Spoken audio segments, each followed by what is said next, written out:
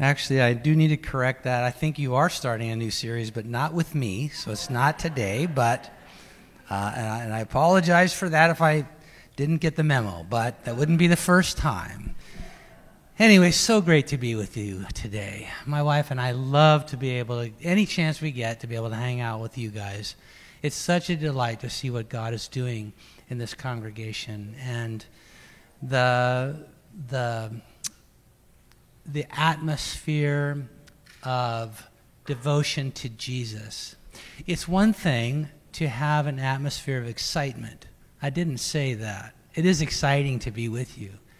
But there's an atmosphere of devotion to Jesus that we sense here.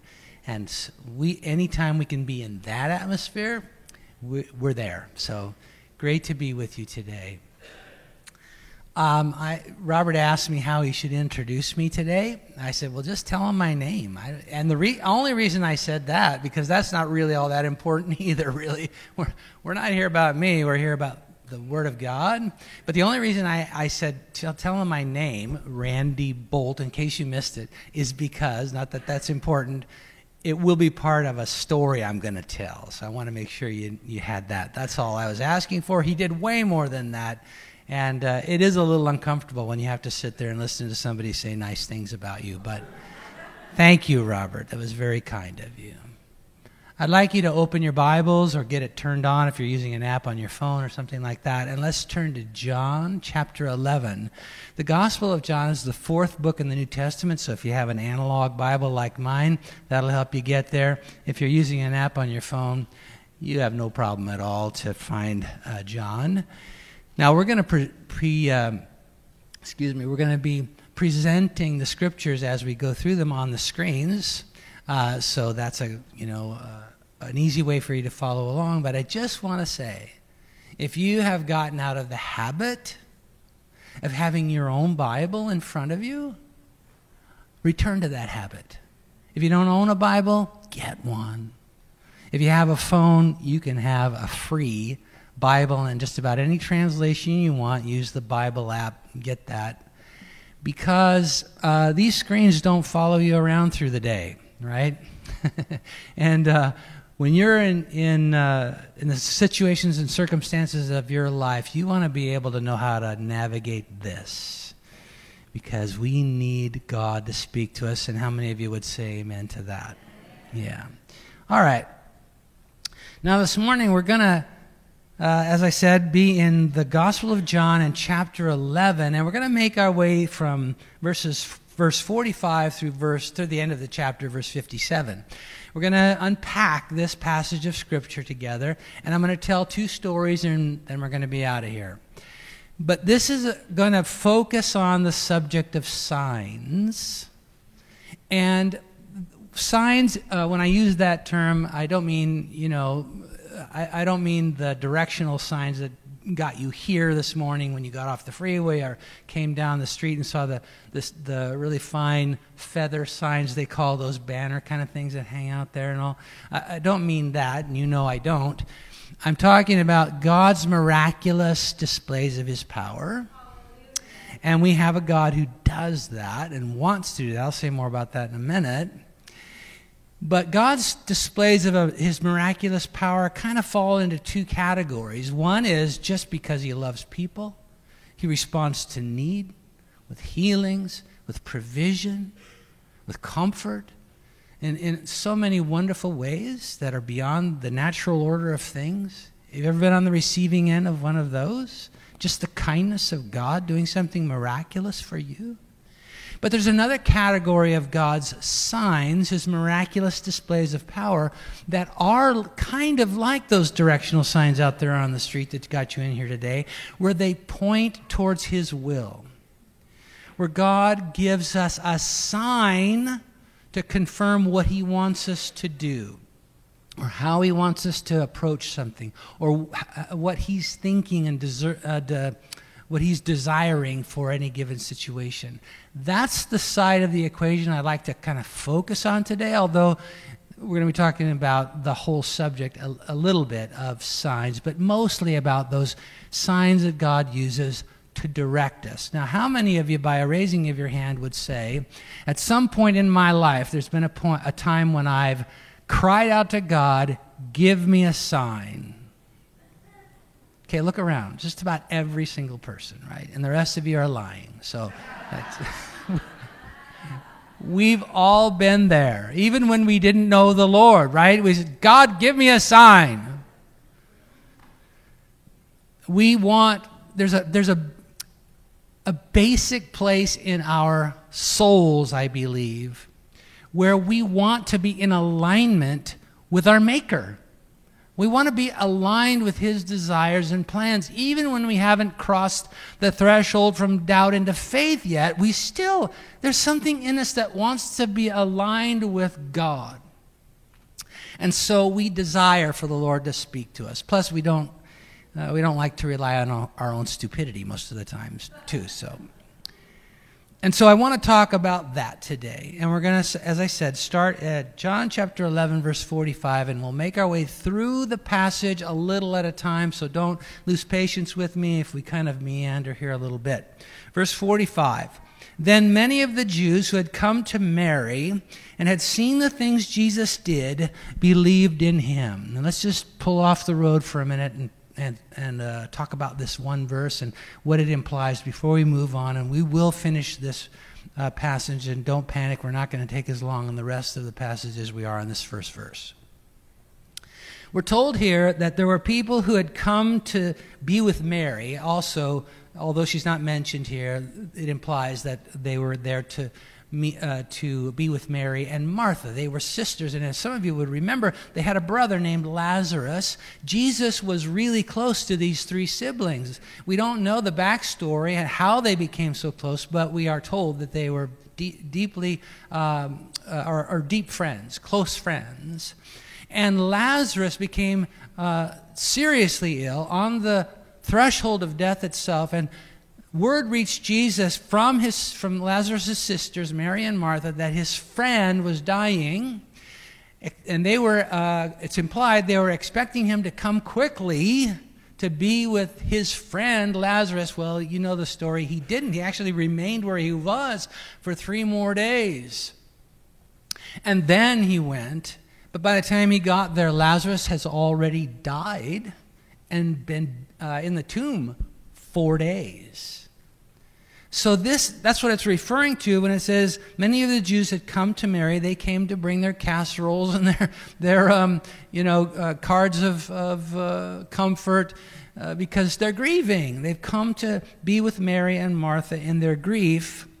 But it says they saw the things that Jesus did. Well, of course, Jesus did lots of miraculous signs, but it's specifically referring here to the big one they just saw. These people came to be with Mary and Martha in their grief, but they saw a man brought back to life who had been dead 4 days. That's dead. That doesn't happen every day of the week. When was the last time you saw somebody who was dead 4 days get out of the grave?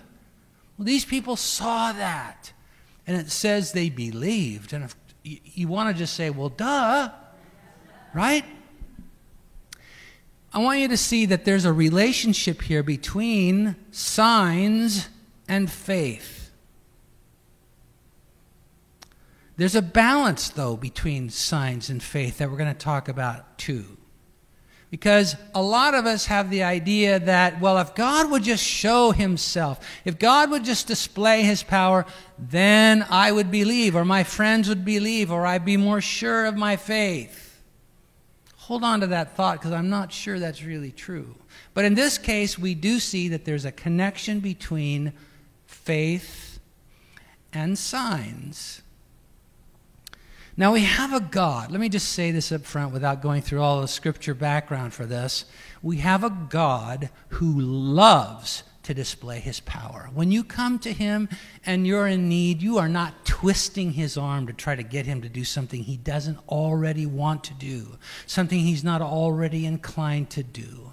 From page 1 to page, I don't know what it is at the end of Revelation, the Bible tells us we have a God who loves to display his power on behalf of his people. So God is willing. He is willing to display his power. Now, the Gospel of John has a particular viewpoint and particular perspective through which he is trying to tell the story of Jesus' life in his Gospel under the inspiration of the Holy Spirit. And for his purposes, he chose 7 of Jesus' miracles to describe, only 7. There are multitudes of many others, or multitudes of miracles that Jesus performed. In fact, the other gospel writers, Matthew, Mark, and Luke, record many of those, but John only records 7 of them because of his unique purpose. Still, it's an impressive list. Listen to this. He turned water into wine at a wedding, healed a royal official's son in Capernaum, healed an invalid at the pool of Bethesda, fed 5,000 people with 5 loaves and 2 fish, walked on water during a storm on the Sea of Galilee, healed a blind man in Jerusalem, and then raised Lazarus from the dead. Come on, somebody ought to say something right there. Just a sample of 7 of Jesus' miracles. Powerful displays of God's power. But as much as God wants to display his power, as much as God wants to reveal signs of his dominion and sovereignty and lordship among us, there's something he wants more. Relationship with you. In fact, Hebrews chapter 11:6 says this. It says, it's impossible to please God. And if God's ultimate desire is relationship with us, then that's what we're talking about. To please God means that we are in relationship. That's what gives him pleasure, is relationship with us. You can see that on any page you turn to in the Bible, that we have a God who wants relationship with us. The thing that pleases him is relationship with us. And Hebrews 11:6 says that it's impossible, not unlikely, not challenging, not difficult. It's impossible to please God without faith. So we're told that faith is the key to relationship with God, not miracles. There is a relationship between the miraculous displays of God's power and our faith, but the faith that creates or is the basis for the relationship is what's more important. Now, my wife and I will be, in 2 months, we'll be celebrating our 49th wedding anniversary. That's hard to believe, but because it's been such a splendid, such a wonderful, delightful 49 years, it's gone like that. But the reason that we have the kind of depth in our relationship is because of trust. That's another word for faith. That's why faith is at the core of God's desire for us, which is relationship. Without faith, without trust, there is no depth of relationship. And you know that from any friendship or relationship that you have. If you can't trust the person, you don't really have a relationship. So God is after faith that builds deep relationship with him. And that faith has a connection to signs, but they're not exactly one and the same. And we're going to talk a little bit more about that. For this reason, we cannot allow, and God won't, just warning you, to have signs be a substitute for faith. See, here's what we want, okay? We come to God and we say, all right, Lord, I don't know what to do in this situation. If you just part the heavens and talk to me. Tell me what to do. Give me a sign. If he will answer that prayer, God, give me a sign. What we want is that the sign is so profound, so powerful, so indisputable that we don't actually have to exercise any, faith. We want God to be so demonstrative of his displays of power that we don't have to trust him. When you think about it, that's what most of us do when we pray. Those kinds of prayers, God, show me a sign. What we're asking is, Lord, make your will so clear that I don't have to exercise any trust. But without the exercise of our trust, without the faith that we have to exercise in those occasions, we're not building relationship with Jesus. Now, you did not hear me say that we don't have a God who wants to work signs and wonders. You actually heard me say the opposite. But I want you to make sure that you're understanding and tracking with me that it's the faith that's the key. Now, let me tell you a story. I told you I'd tell you two. This is the first of those stories. Because signs are almost always confirmation of faith, not the reason for it. Let me say that again. Miraculous signs, when God displays his power in miraculous ways, it's most often to confirm the exercise of faith, that we have trusted the Lord, than it is that he has provided us the basis for our faith. Do you understand? Wave at me if you get that. Not sure what to do about the rest of you. All right.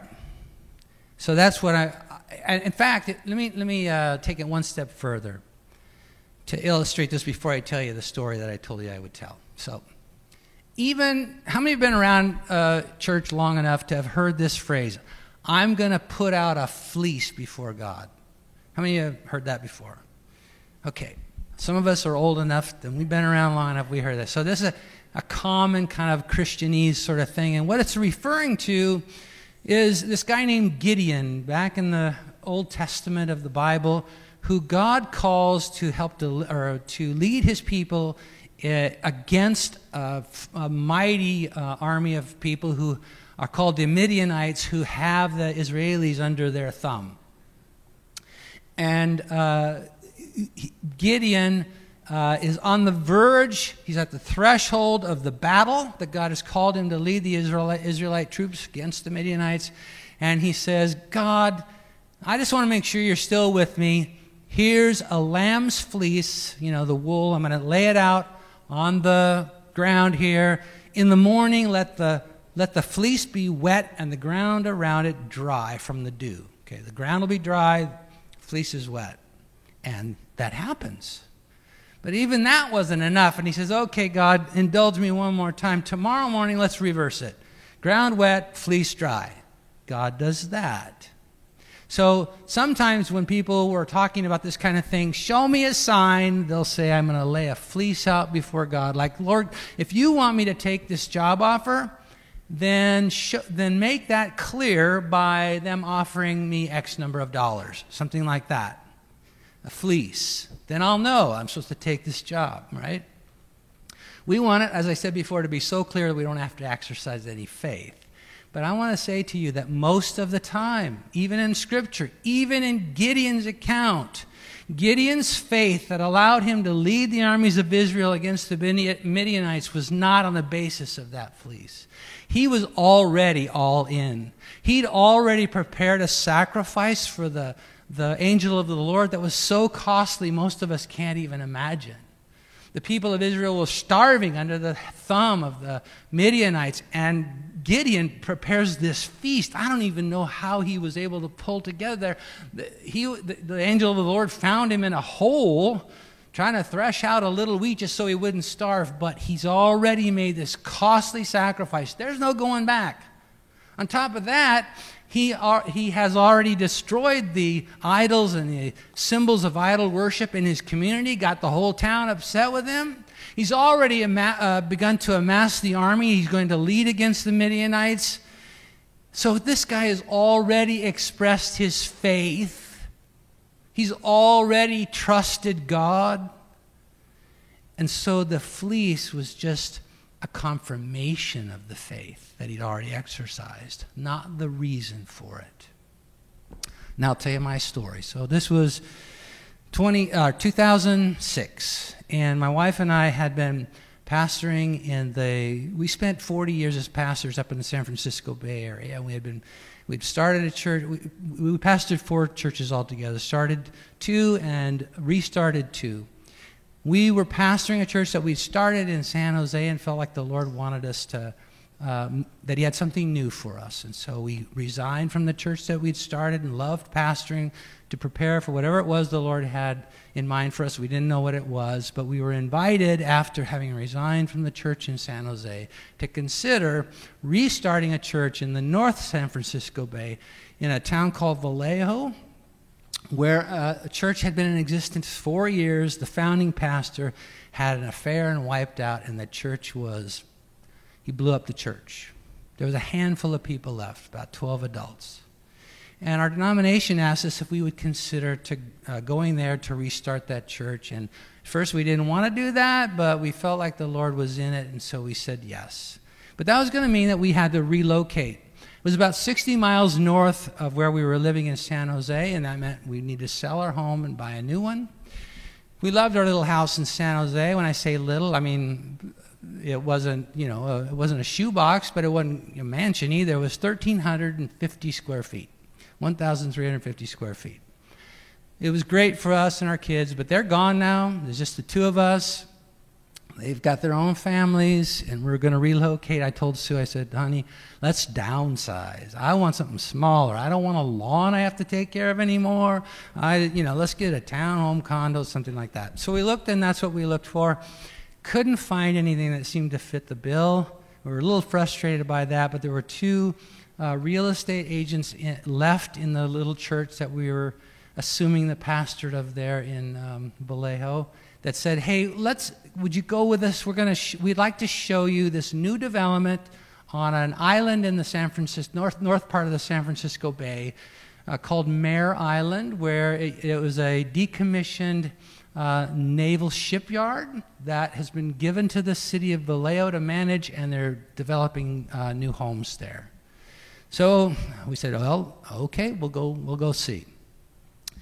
These homes were twice the size of our little house in San Jose, and they were under construction. Well, actually, there was one left, and they couldn't move on to the next subdivision until they sold that last home. It was still under construction, and they were selling us hard, man. They were after us like nobody's business because they wanted to get on to the next, development or the next part of their development. And I'm like, there's no way, I'm not doing this. But I could see my wife was falling in love. And I like, oh, come on. So I did everything I could to stamp my feet and say, no, we're not doing this. And we finally escaped there and got away from those salespeople. But I love my wife, right? So I said, well, we'll pray about it. But we've already told them no, and there's no expectation on their part that we're going to, but they kept calling us and they kept making the deal sweeter so that we'd have more equity in the house. And I'm praying one of those prayers. And I prayed it exactly word for word. God, give me a sign. God, give me a sign. If you've ever bought a house, you know it's one of the most stressful things in the world. We still had to sell the one that we were living in. It's so much money, and it's so, it's just like overwhelming. I was sick. And I'd literally get on the floor and cry out to God, God, you've got to give me a sign. Crickets. Nothing. Finally, after several days, a week, or I don't know how long it was, not more than 2 weeks, right? I said to Sue, Sue, we have prayed our hearts out. We believe that there's a God in heaven who's heard us. I don't know why he's not answering me, but let's trust him. This is something you feel like we ought to do. I am willing to trust God that he's heard us. We've asked him to show us what to do. I got on the phone, I called those people, and I said, okay. And so we signed the papers, and here we go, right? And it was still this thing of like, did we do the right thing? Anyway, I had to go up to Vallejo to do some church business and stuff because I was commuting now to pastor this church from San Jose up to 60 miles to Vallejo. I went up there one day and I thought, well, while I'm here, I'm going to go visit this house we just bought. We'd only been there twice, and both times it was under construction. It was still under construction, but almost done by the point I'm about to tell you. But the two previous times we'd gone there to visit, there are two bridges onto the island, and we'd always gone one way. So both times we'd been there, we went one way over this one bridge. I'm coming from the church work I had to do in Vallejo, and I decided I'm going to go visit the house we just bought, and I decided I'd take the other bridge. So I'm getting on the bridge, and I noticed one of those green California highway signs, that has the name for the highway or the bridge or whatever. So the name of the bridge is right there. This is what I saw. That's my name. The Randy Boldt Memorial Highway, that's the bridge there in the background. That road leads to my house.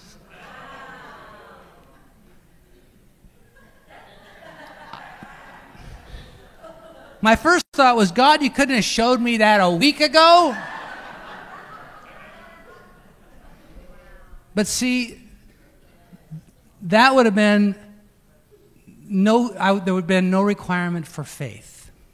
God is more interested in relationship with me, and that requires faith. But he's not disinterested in me and satisfying that uncertainty in my heart. And so as confirmation of the faith that I had exercised, he gave me a literal sign. Yeah. Amen. Who gets that?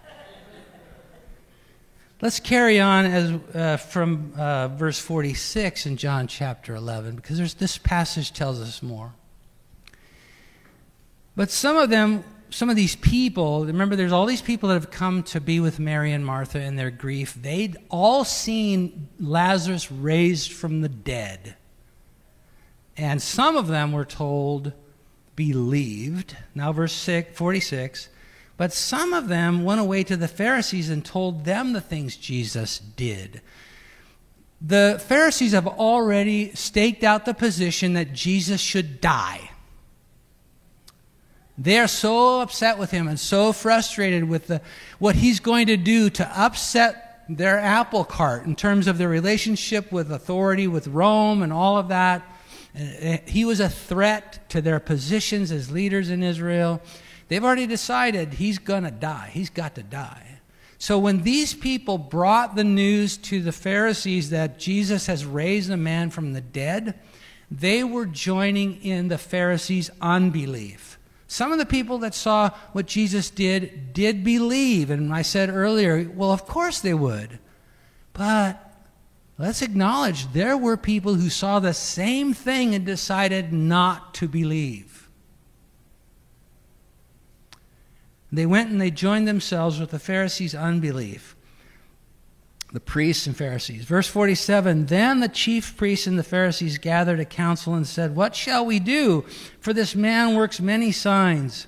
If we let him alone like this, everyone will believe in him, and the Romans will come and take away both our place and nation. And one of them, Caiaphas, being high priest that year, said to them, "You know nothing at all, nor do you consider that it is expedient for us that one man should die for the people, and not that the whole nation should perish." And yeah, you heard that right. The primary religious leader of the Israelites says it's that the solution to the problem is killing Jesus. That's how distorted, how perverse this situation is, how ungodly and unbelieving they were. Now, verse 51, John, who is writing this and recording this for us, slips out of the narrative and starts to give us a little commentary. So verses 51 and 52 is him telling us, pay attention to what I just told you. Verse 51. Now this he did not say on his own authority, but being high priest that year, he prophesied that Jesus would die for the nation. And not for that nation only, but also that he would gather together and one the children of God who were scattered abroad. So John wants us to know that even this ungodly man, because of the position that he held, the Lord was using him to prophesy something that was true, that Jesus would die and that his death would be for all of us, and that's why we're here today. Notice this. Signs can be doubted. There is, in this passage that we read, what Jesus did in raising Lazarus from the dead is not in dispute. Nobody is disputing the facts. It's not like these people came to the scribes and Pharisees and said, well, they're going to claim that Jesus rose from the dead. No, they came and they told the scribes and Pharisees, look, I don't know what we should do about it, but Jesus just raised somebody from the dead.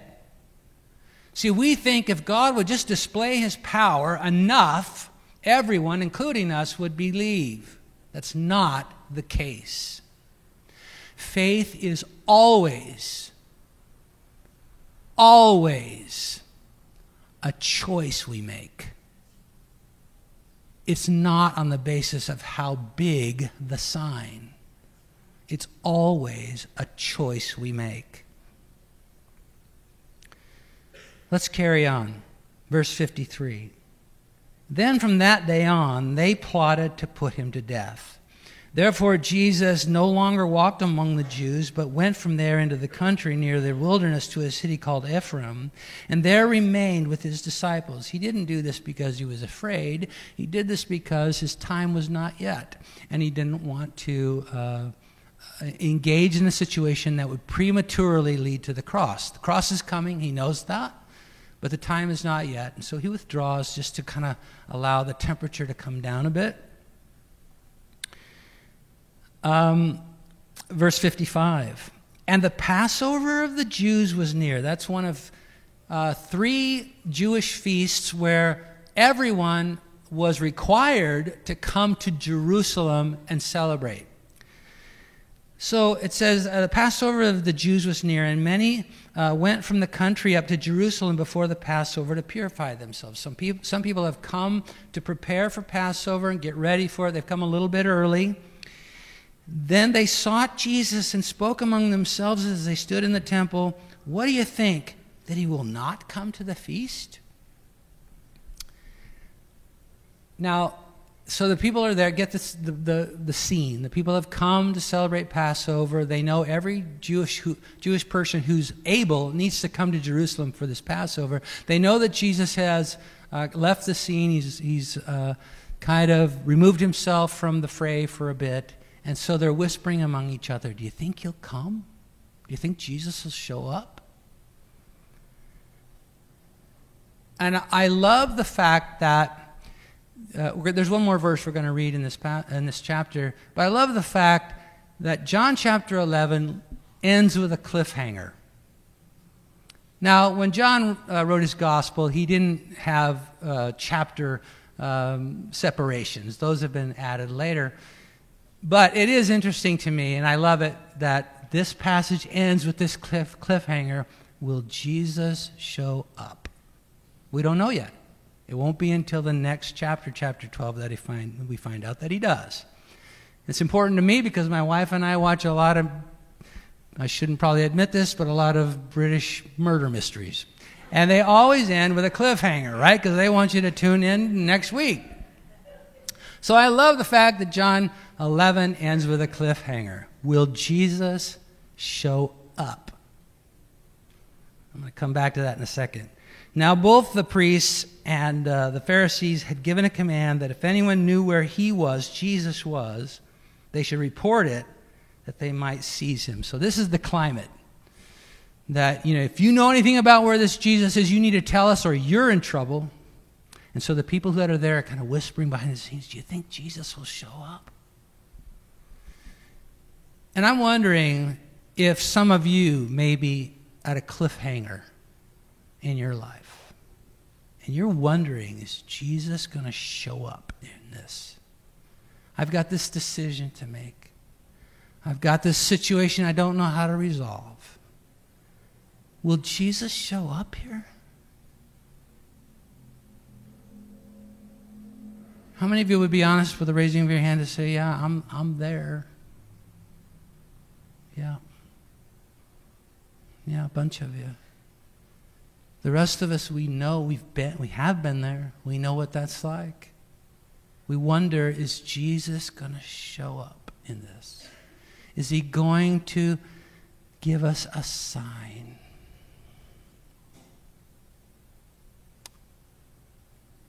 Remember, faith is what's important.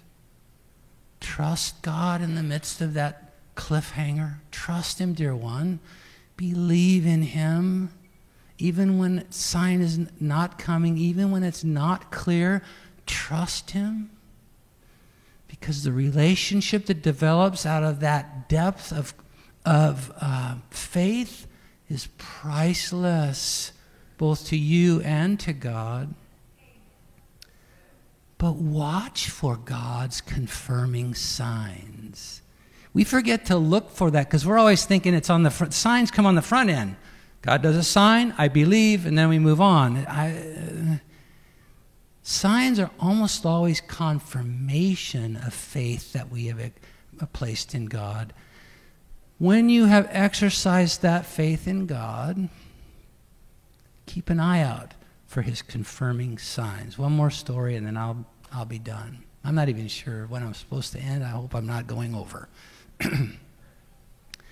So this happened long before the story I first told you about. This was in 1978 or 79, something like that. And I had, since I was 9 years old, felt like I don't know why I did that just then. I was probably maybe that high. Something.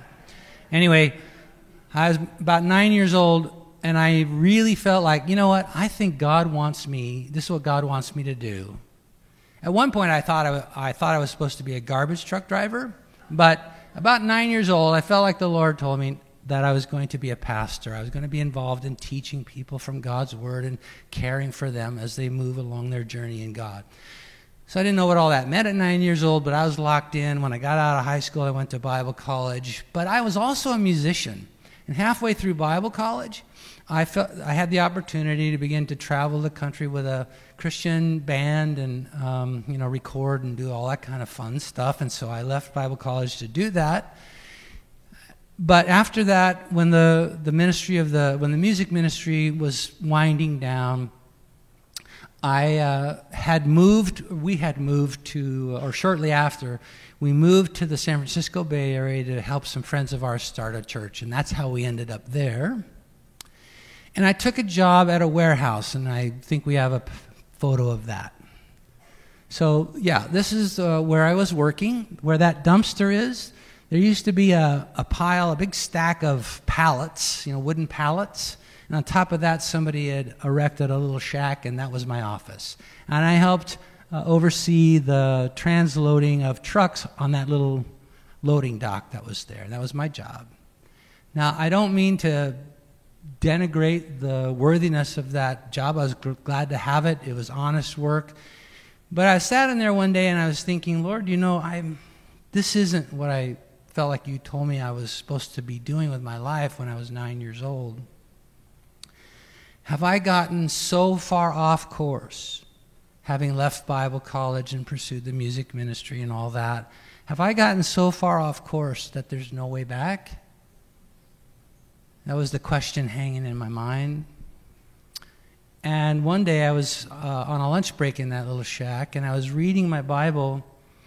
And from 9 years old on, the verse of Scripture that God would often use to confirm my sense of calling to pastoral ministry was from 2 Timothy 2:15, where in the old King James it says, study, or I know that means be diligent. That's, if you read a newer translation, that's what it'll say, something like be diligent to show yourself approved to God.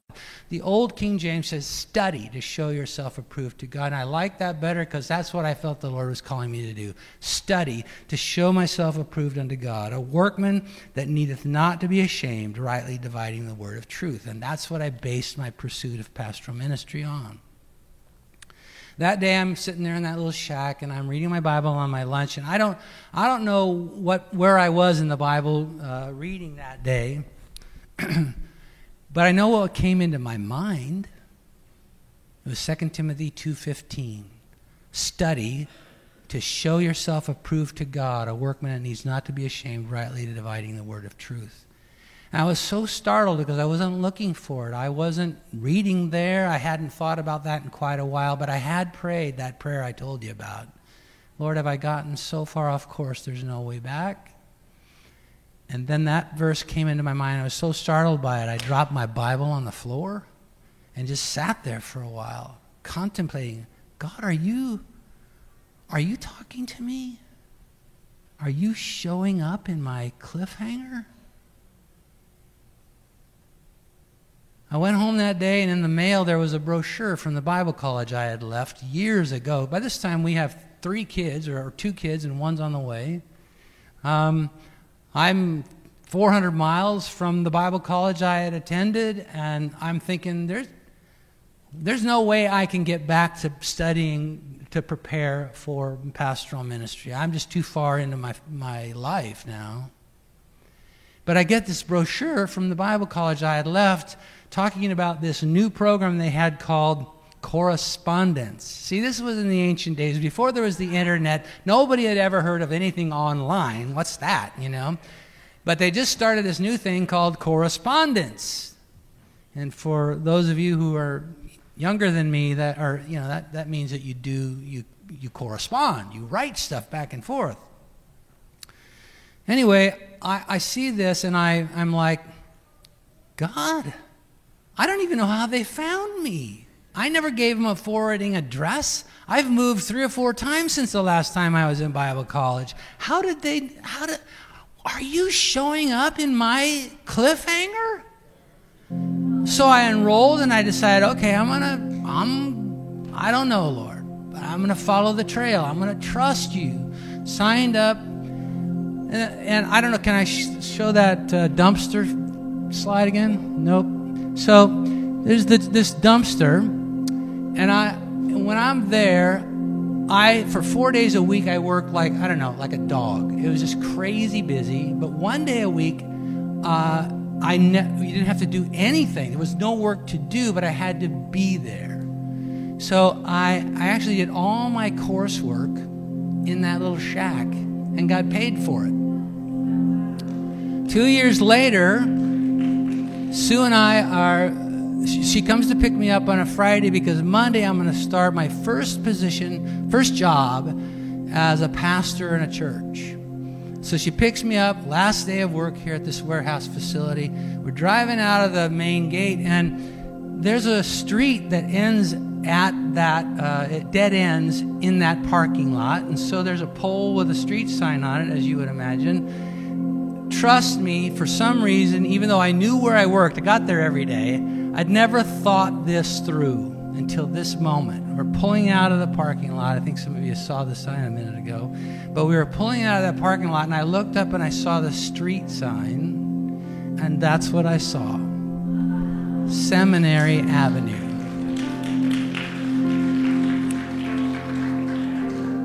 And that little shack on that pile of wood pallets became my seminary. God answered my prayer, and Jesus did show up in my cliffhanger. And he will in yours too.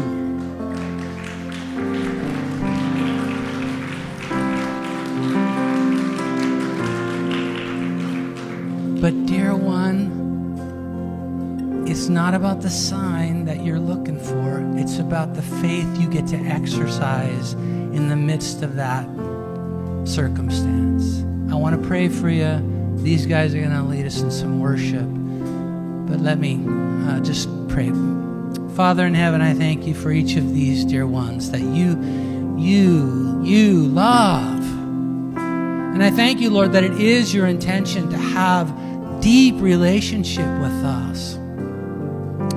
And that relationship building requires our stepping into the uncomfortable, sometimes, place of faith.